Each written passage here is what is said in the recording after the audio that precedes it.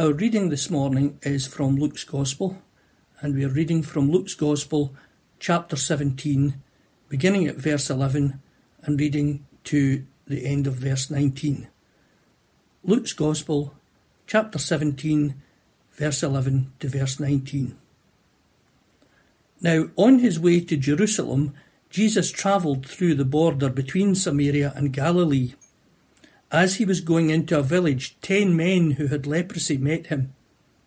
They stood at a distance and called out in a loud voice, "Jesus, Master, have pity on us." When he saw them, he said, "Go, show yourselves to the priests." And as they went, they were cleansed.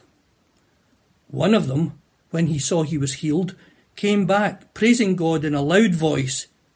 He threw himself at Jesus' feet and thanked him, and he was a Samaritan. Jesus asked, "Were not all 10 cleansed? Where are the other 9? Was no one found to return and give praise to God except this foreigner?" Then he said to him, "Rise and go. Your faith has made you well." Amen. So we're now looking at Luke 17, starting at verse 11. Do you have that open? If you can, let me ask you, folks. Let me ask you, how would you like a lifetime of social distancing? Maybe you fancy living your whole life in quarantine. Tempting? Not just a couple of weeks isolated in a hotel, not just, like if you're coming back from abroad now, not just months or even a year of being 2 meters apart from others like we're currently enjoying together. Imagine all of that, but imagine that for a whole lifetime. And without the advantage of being with your household. Now, you've got to leave your family behind. You've got to go and live in separation, not fit for human society, not suitable for the company of others, without any end in sight. Not in June, none at all. Folks, this was the situation of the leper in Old Testament times and down into Jesus' day. This is their reality. Separated from their own families, unable to live inside the town. The 10 men in verse 12, they've banded together as best they can. They can't approach anyone else, so here they are with one another. Often their families would come and provide them with food, but they'd have to do so at a distance. You leave the food somewhere safe, and then later it can be retrieved. Leviticus 13 and 14, it sets out the rules for these situations, when they are to be enacted and what's expected, and the rules for bringing that to a close as well. And it's into this miserable situation. Here comes Jesus. Verse 11, he's still on his journey down to Jerusalem, and as he makes his way along the border between Samaria and Galilee, as he makes his way along, he turns aside, presumably to rest for the night. Verse 12, he's going into a village, and as he goes in, these 10 men see him. Can you imagine their excitement? Clearly, these 10 lepers, they've heard reports about Jesus, haven't they? They clearly have some kind of expectation that he is a great man. Verse 13, they address him as Master. They ask him for mercy. Exactly what form they want that mercy to take isn't specified. Maybe they're just looking for some food. Maybe they hope. My suspicion is they've heard reports of a previous occasion. An occasion recorded back in Luke 5. In Luke 5, a man covered with leprosy came and fell before Jesus, begging to be made clean, and he was. It seems to me that's what this fresh group of lepers is hoping for, isn't it? When they ask for pity, when they ask for mercy, that they're asking to be made clean, aren't they? What else could be their biggest need? Not only is this disease debilitating in itself, well, so too is the social impact. And in being cleansed, they'll be restored to society, restored to their families. They want to be made clean. And they are. Verse 14, as they went, they were cleansed. Now here's an interesting thing though. These lepers weren't cleansed immediately, were they? To the previous leper back in Luke 5, Jesus said, "I am willing, be clean." To these lepers he says, "Go, show yourselves to the priests." I mean, the implication is the same, right? Why show yourself to the priest? Well, that's the requirement from Leviticus. cleansing from leprosy, it's to be assessed by the priest and sacrifices offered in response. You are not officially, formally clean until the priest says so. So there is an implication in the command to go and show themselves to the priest. There's an implication of cleansing.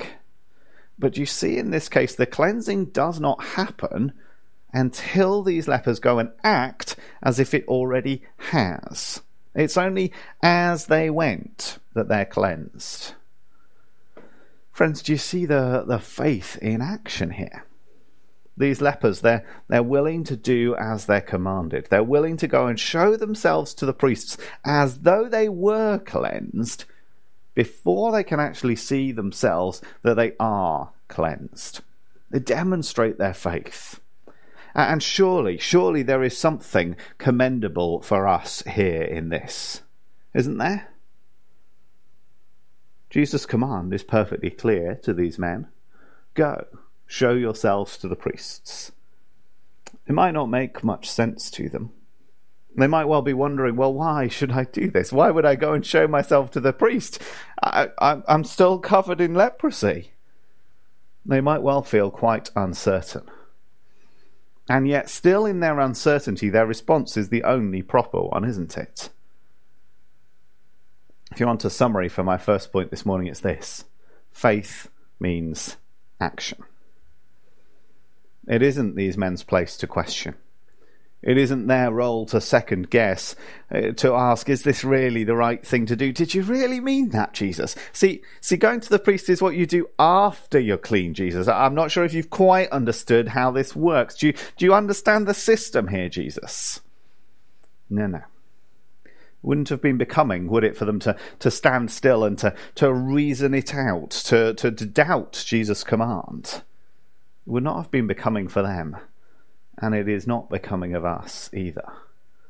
When Jesus' instructions are clear, when God's commands are plain, our task is to get on with it.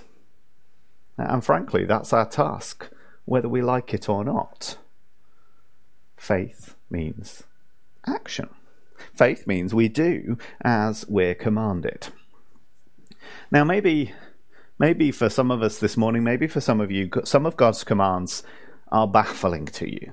Maybe you don't understand why God would say some of the things that he says, why he would expect some of the things that he does. Maybe you look at some and say, God, do you really think that's a good idea?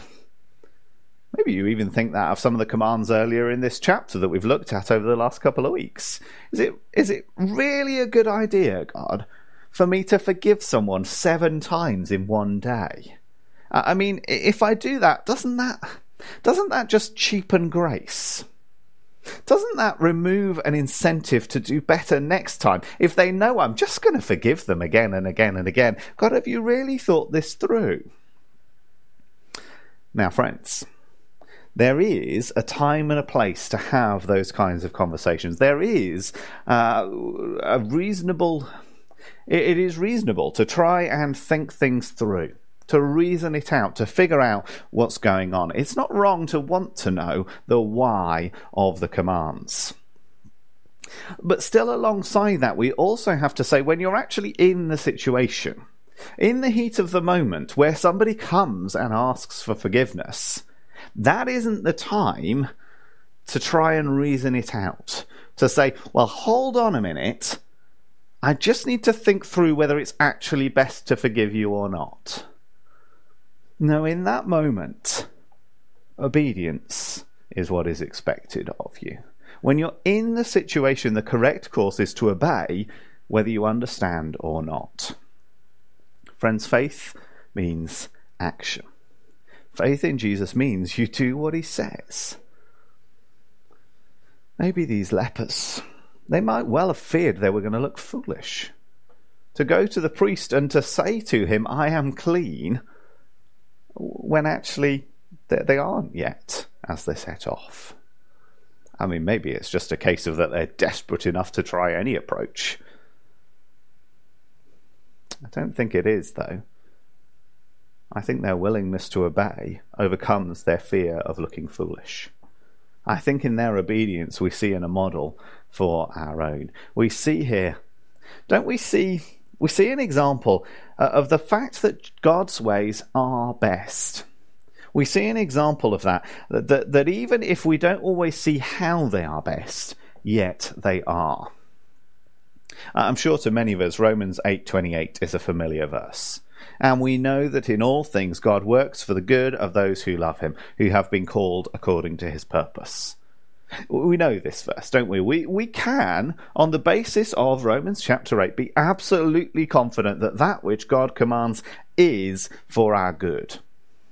And that means that whether we understand why it's good or not, we need not hesitate to obey, because we can be confident that it is. Let's follow the example of the lepers in this respect. Faith means action. So far, so good. So far, this is an account of Jesus' miracles not particularly dissimilar to any other miraculous account, right? We've seen Jesus heal lepers before. We've seen Jesus heal kind of at a distance on other occasions. We've seen him expect people to act in faith before, not least the faith that brings them to him in the first place. I mean, think of the friends lowering their friend down through the paralyzed man down through the roof. Think of the woman who just wanted to touch Jesus' clothes. We've seen him expect faith.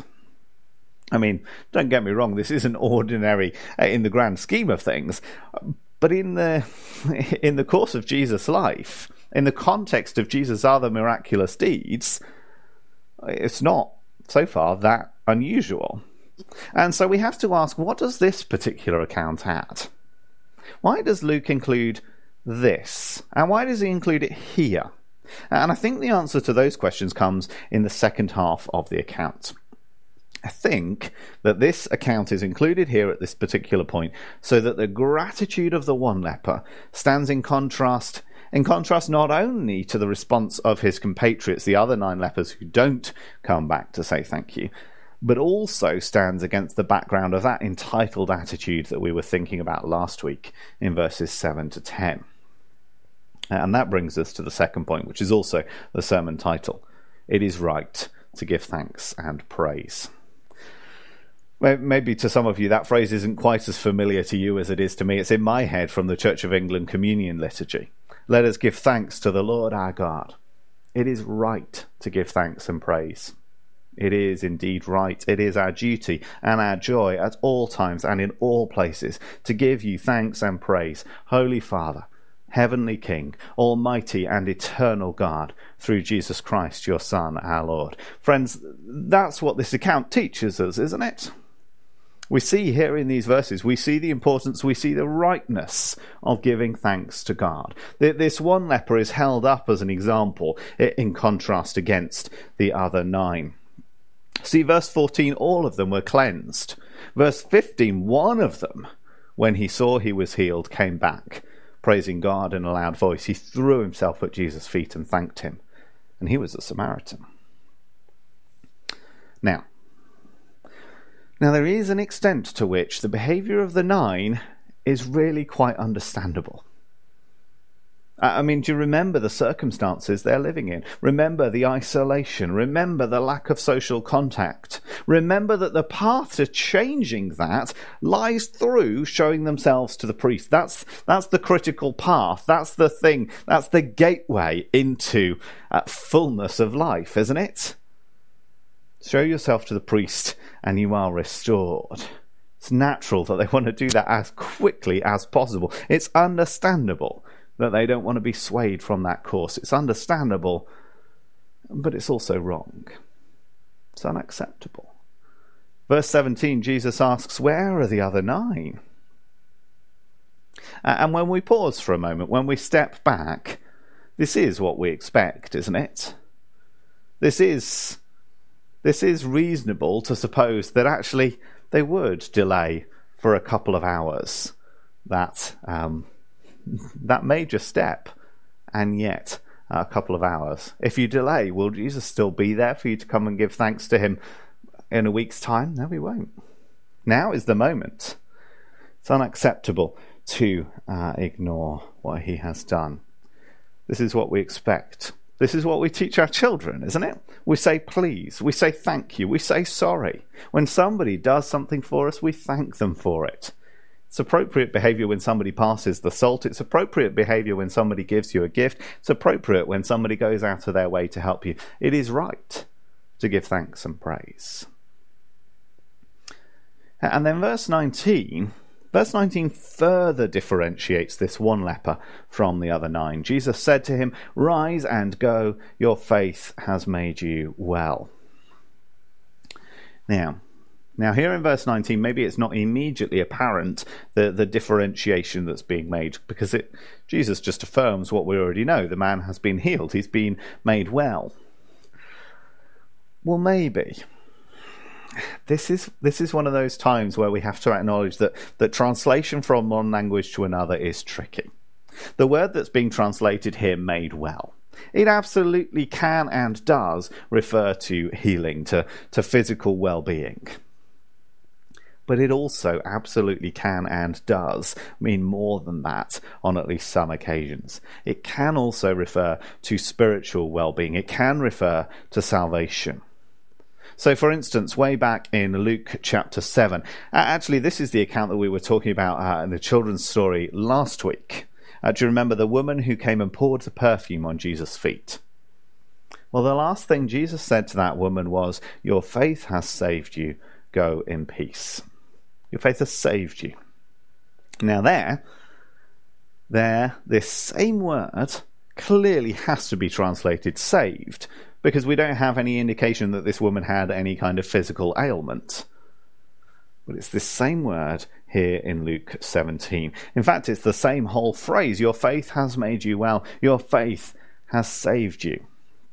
This is not the same word as the cleansing in verse 14 or the healing in verse 15. No, verse 19 has this different word. And when you pull these elements together, the fact that it's a different word to earlier in the verse, the fact that it's the same phrase as he said to this woman, the fact that it's an entirely ordinary meaning of the Greek word that Luke wrote down, when you pull these things together, I think we can say that Jesus is referring to salvation in the fullest sense. That this is the same word, the same idea as in John 3:17. "For God so loved the world that he gave his one and only Son, that whoever believes in him shall not perish but have eternal life. For God did not send his Son into the world to condemn the world, but to save the world through him." See the saving of the world there, verse 17. This is the same word. So I think here in Luke 17, Jesus is saying to this leper that he has received eternal life. Why? Why has this leper received eternal life, but the other 9 presumably have not? Yes, they've been healed, but the use of verse 19, those are singular use. Whatever Jesus says here in verse 19, he says it of this one, not of the many. What's the difference between this man and the others? He came back, praising God and thanking Jesus. The difference is simple, isn't it? Not, of course, that this man is saved because of his thankfulness, but that his thankfulness shows his faith. It shows that he recognizes Jesus not only as master, verse 13, not only as a healer, but his thankfulness shows that he recognizes Jesus as Saviour, as Lord, even perhaps as God. If that's what this leper's actions show, then we have to ask ourselves, don't we? We have to ask, what do our actions show of the state of our hearts? The mouth speaks what the heart is full of. So does your speech show that your heart is full of thankfulness? Are you daily thankful to God? If this one leper was willing to delay his return to normal life, if he was willing to stay in quarantine longer in order to take the time to be thankful to Jesus for his healing, shouldn't we be that much more thankful for what Christ has done for us? I mean, when we stop to think, there is so much for us to be thankful for, isn't there? Sometimes we get caught up in the things that aren't the way we want them to be. But there is so much to be thankful for from the daily practical provision that he makes for our needs through to salvation unto eternal life. And how readily we take all of these things for granted. How much we focus on the things that aren't the way we want them to be, instead of all the things that have been perfectly arranged exactly as we need them to be. How much time do we spend in prayer asking God for what we do not have, compared to how much time we spend thanking him for what we do have? Thankfulness is not a small thing, is it? It's a serious issue. Here's Romans chapter 1, verse 21. Although they knew God, they neither glorified him as God, nor gave thanks to him. But their thinking became futile, and their foolish hearts were darkened. Although they claimed to be wise, they became fools, and exchanged the glory of the immortal God for images made to look like a mortal human being, and birds and animals and reptiles. Do you see the problem? The people that Paul's talking about are not atheists per se. They believe God exists. Verse 21, they knew him in some sense. The problem is they didn't glorify him as God. The problem is they didn't give thanks to him. It would seem they thanked these mute idols instead of the living God. We thank our own hands instead of the living God. This is what we might call practical atheism, isn't it? A failure to thank God is a failure to live as though God truly exists and is worthy of praise. So R.C. Sproul wonders, if I were to ask you what is your most base sin, your worst action of evil, would you come up with something like failure to be grateful to God? Probably not. But according to Scripture, that is our fundamental problem. We think God owes us everything we receive and much more. We think we're entitled. Why give thanks for that which you are owed? See, rebellion against God doesn't always manifest as a sort of clenched fist shaken in anger against God. Rebellion isn't always a decided, deliberate, conscious atheism. It's not always refusing to believe that he exists at all. It's more often more subtle, more ordinary. It's like these other 9 lepers. It's often simple ingratitude, failure to glorify God as he deserves.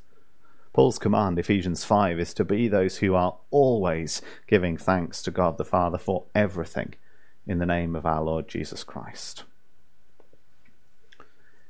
In the ingratitude of those 9 ex-lepers, we see in their attitude, we see mirrored and condemned the ingratitude of us all, as we fail to thank God always and for everything. We know it in theory, don't we?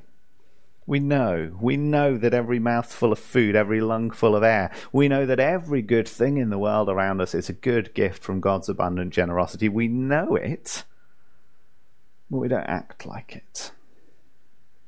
Count your blessings, name them one by one. Suppose one week you receive from the doctor a cancer diagnosis, a 1-month life expectancy. You return for a checkup next week and hear news of a miraculous new treatment that is all but guaranteed to cure you. In that situation, would you not be profoundly grateful to the researchers who'd made that discovery? Wouldn't you go out of your way to track them down and to express your thanks? Well, my friends, the good news of the gospel is better news than that. If you are in Christ, your salvation is more certain than that amazing new treatment. The fate from which you've been saved is worse than the most painful death. The future that lies before you is infinitely better than a continuation of your present life. How could we not overflow with thankfulness to the author of our salvation? Let's thank him together now.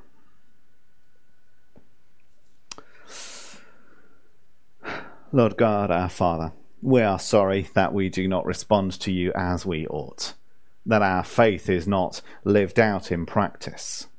and that our thankfulness is absent, perfunctory, entirely lacking. We're sorry for these things, and we resolve this morning, we resolve to recognize what you are due, to seek each day to render to you some small fraction of the thanks that you are due, as we see again what you have done for us. Lord Jesus, thank you. Thank you that you were willing to pay that price for our salvation. Thank you that you were willing to go to such painful lengths in order that we might be found rejoicing in you. Thank you, Lord. Amen.